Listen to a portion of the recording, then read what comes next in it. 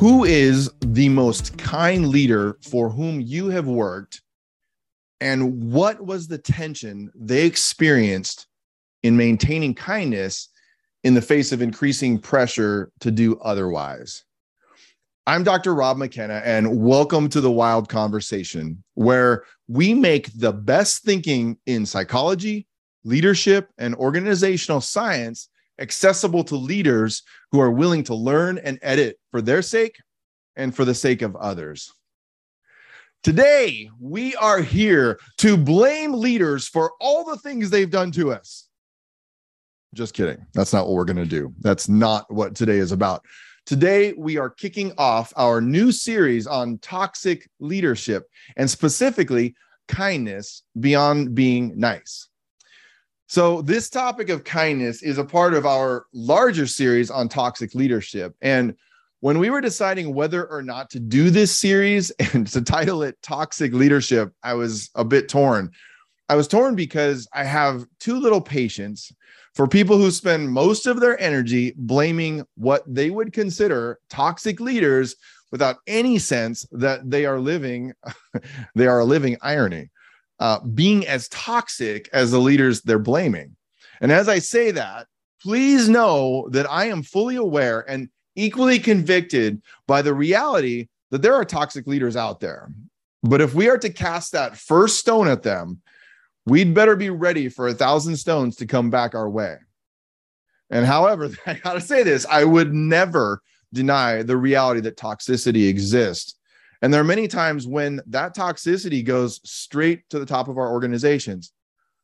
For anyone new to Wild and what whole and intentional leader development is about, this is about an intentional investment in a generation of courageous and sacrificial leaders. And that includes us. And being in this for the long play, understanding the nuance and story of the one while paying attention to the needs of the many. And inviting every person in our organizations into the possibility that they could learn, they could grow, and they could change for their sake, and more importantly, maybe for the sake of others. It's a big aspiration, I know that. And that's why we do that through our Wild system of whole and intentional tools that so many of you have experienced for yourself and for your teams or your business. So as we begin this series, let's define toxicity and what it's all about. And then let's dive into kindness. To be toxic is to be poisonous and very harmful or unpleasant in a pervasive or insidious way. Now, I kind of knew what insidious meant, but I needed to look it up. Insidious means proceeding in a gradual, subtle way, but with harmful effects. Wow. To be insidious. Think of that. To be a toxic leader is to be poisonous and harmful and unpleasant and pervasive and insidious. It means that it may not happen all at once, but that poison we spread occurs gradually, subtly, and produces really harmful effects. And unfortunately, it is highly likely that most of us have worked in a toxic environment or with a toxic leader. I wish it wasn't true, but it likely is for you. And for many of us, even reflecting back can be a painful process. For so many people, being in those kinds of environments are so incredibly taxing and unsustainable over the long haul. And in so many cases, it's snuck up on us. Toxic environments and being around a toxic leader or team member is so powerful that we even have a name for it in psychological research. And the name for it is emotional labor. And just to give you some definition, emotional labor is defined as the mental activity required to manage or perform the routine tasks necessary for maintaining relationships and ensuring smooth running of a household or process. I kind of love the idea of organizations as households. It's like, or here's even further, the management of this is emotional labor, the management of one's emotions in order to present oneself and interact with other people in a certain way while doing a job. In essence, having to work really hard at the basics of relationships. In some cases, making performance just a nice dream. It's like we're just working hard at trying to just get along. Basically, it means how much work are you having to do emotionally to just survive and function? And I would suggest this, like too much emotional labor and our work and even our teams become unsustainable, meaning they will either implode, disperse, or restart somewhere else. However, too little emotional labor, and we are likely blind to the reality that we ourselves may be the problem, because we all need to work at working well with others on some level. So there is this necessity for some, like we need to work a little bit at that, labor a little bit at that. And if we're not, then what if it's us? Now, I want to give a nod to a related but different conversation regarding what is really going on in each of us. Whether you have read my book, Composed, The Heart and Science of Leading Under Pressure, have used the Leading Under Pressure inventory that is a part of our whole leader development toolkit that we use as a system for developing leaders in your organization over the long haul, or you've been a part of a past wild conversation where we talked about this, becoming aware of our own presence and defaults under pressure is critically important. And the number one litmus test for a toxic environment, I would suggest to you, is the extent to which blame and gossip are the defaults over taking responsibility for ourselves.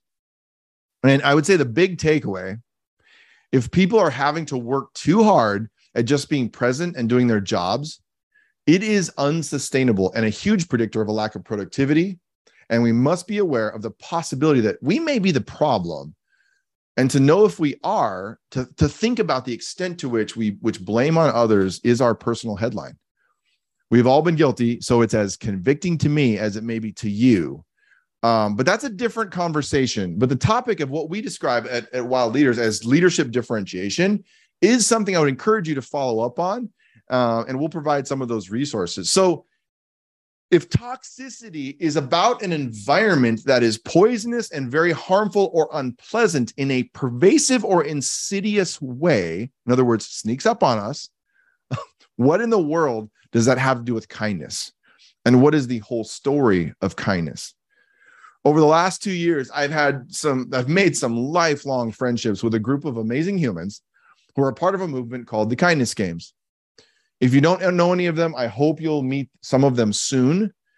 Created in 2020 by Tim Wenzel and Lee Otten, the Kindness Games was started as a way to counter the disruption, hate, and discontent that has engulfed our world in the last few years. And as they say, they aim to heal our relationships and communities through kindness.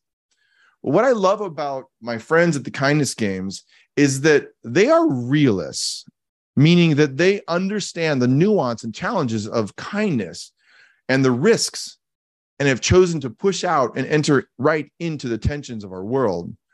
What I also love about them is that they aren't living with their heads in the clouds. And if you get to know any of them or any of us who believe in the possibilities and radicalness of kindness, we know that it is oftentimes more complex than just being nice. And that's where the fun and the courage begins.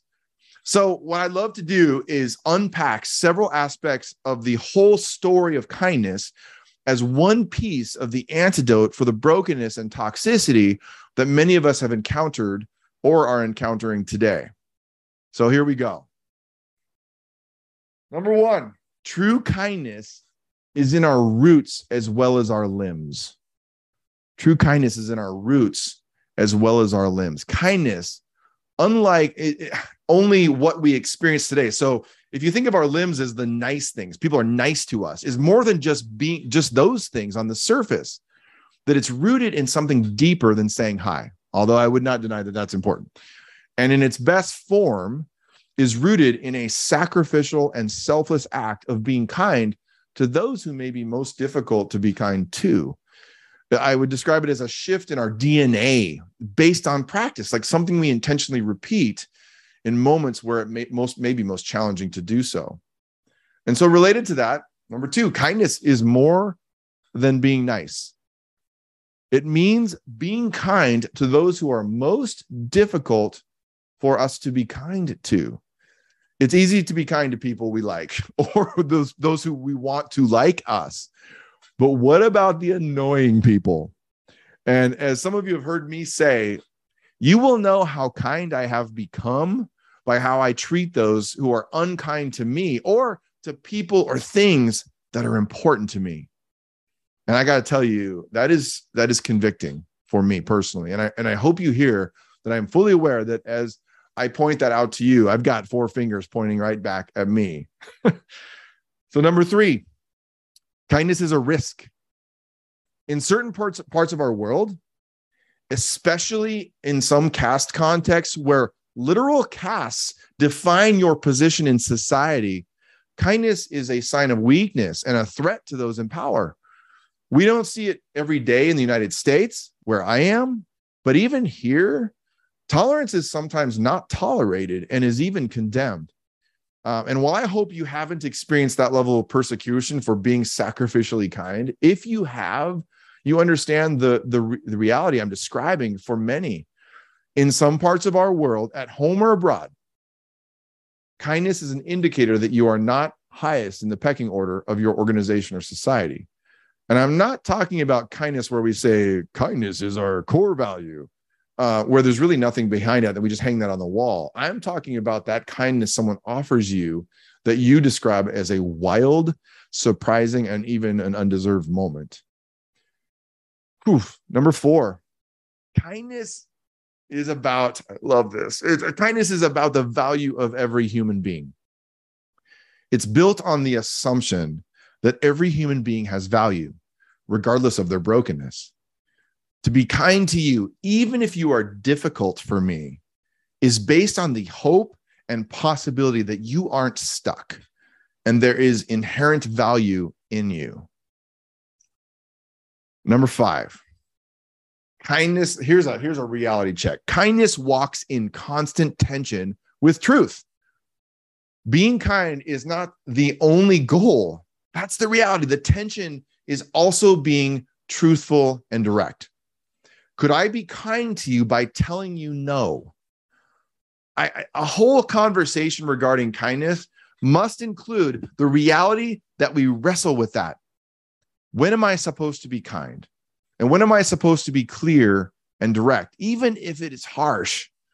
As an example, and I hope you will be patient with me, but I was with a doctor with a loved one who doesn't hear very well. This happened very recently. And the doctor did not communicate very well. The doctor was a mumbler, blah, blah, blah. And at one point I said, to the doctor, you are speaking very softly and we cannot hear you. Would you please speak up? It was not kindness, but directness that seemed appropriate. But in some cases, and for some of you, that response from me may have seemed unkind. I get that, but I think it's a different but related thing. Number 6, kindness is directly related to something we share. It's likely no mistake that the word kindness shares a root with kindred, something we share. And it begs a question. If I don't know you, what do we share that would compel me to be kind to you? Or more accurately, what is it that I might not know yet that you are experiencing that I have experienced? So going back to my doctor example, kindness in a kindred way would be for me to step back and think of my friends who are nurses and doctors who have told me about how understaffed some of their units are and the stress that has been almost as big as the stress that they felt when they were in the middle of the pandemic. And so I think it's interesting. Kindness is directly related to something we share, something kindred. Number 7, related to that, kind is not who we are, but a state of being. We should be so careful to label someone as kind or unkind because we do not know their circumstances or timing. A longer-term perspective on kindness means that we are likely more or less kind in different moments or for different reasons. As I said before, you will know how kind I have become by how I treat those who are unkind to me or to people or things that are important to me. Number 8, Kindness. This one is really interesting. Like, kindness is a process. Kindness is a process. It's not a label. Kindness is not something we arrive at, but something we maintain and work on for the rest of our lives together. Just because we fall or someone else falls, we cannot give up in a moment of weakness, but we keep working at it. It's like I told a friend the other day, true, whole, and intentional leader development isn't about creating great workplaces and being perfect and performing perfectly and calling it good. Like, we're good now. We have got it all dialed in. It's about inviting each of us into the reality that we will fall and we will fail. We will have off days as individuals and as leaders and as teams, but we're in it for the long haul, in for the process. Number 9, kindness is customized. It looks and feels different for different people. If you've used our Leading Under Pressure inventory, you're aware that those who have a higher attention to self and those who have a higher attention to others when they're in these high pressure, really important moments that matter, the different people with those different attentiveness to different things will experience kindness and truth differently. For example, those who pay a lot of attention to what others feel sometimes struggle to be truthful. And sometimes it almost feels like they're being unkind. And those with a higher attention to self under pressure will have to work harder at being kind even before being direct. So here we are. Number 10. This is a big one. Kindness is a choice. Kindness is a choice to express gratitude, to relate to others, and to see their perspective and offer some care, especially to those with whom it is most difficult to be kind. It's easier to be kind when it serves us, or it's easy. It's much more difficult with someone that we perceive as being against us. So, what does kindness have to do with toxicity? Imagine a world or an organization where every leader understood that kindness and care for the experience of another person was something that must be minded and grown and sown into our roots, even when every fiber in our body was calling us out to be something other than that. Imagine what it would mean to be kind to someone and to offer them positive regard, even when it's toughest to do so. If we are to be those leaders, what would it do? What would it do to the toxicity of our organizations? What difference would it make if we chose to push against our defaults in the most challenging moments to do so and practice kindness, compassion, putting ourselves in the shoes of others while maintaining a connection to the reality that the moments of direct confrontation will be necessary? What would that look like?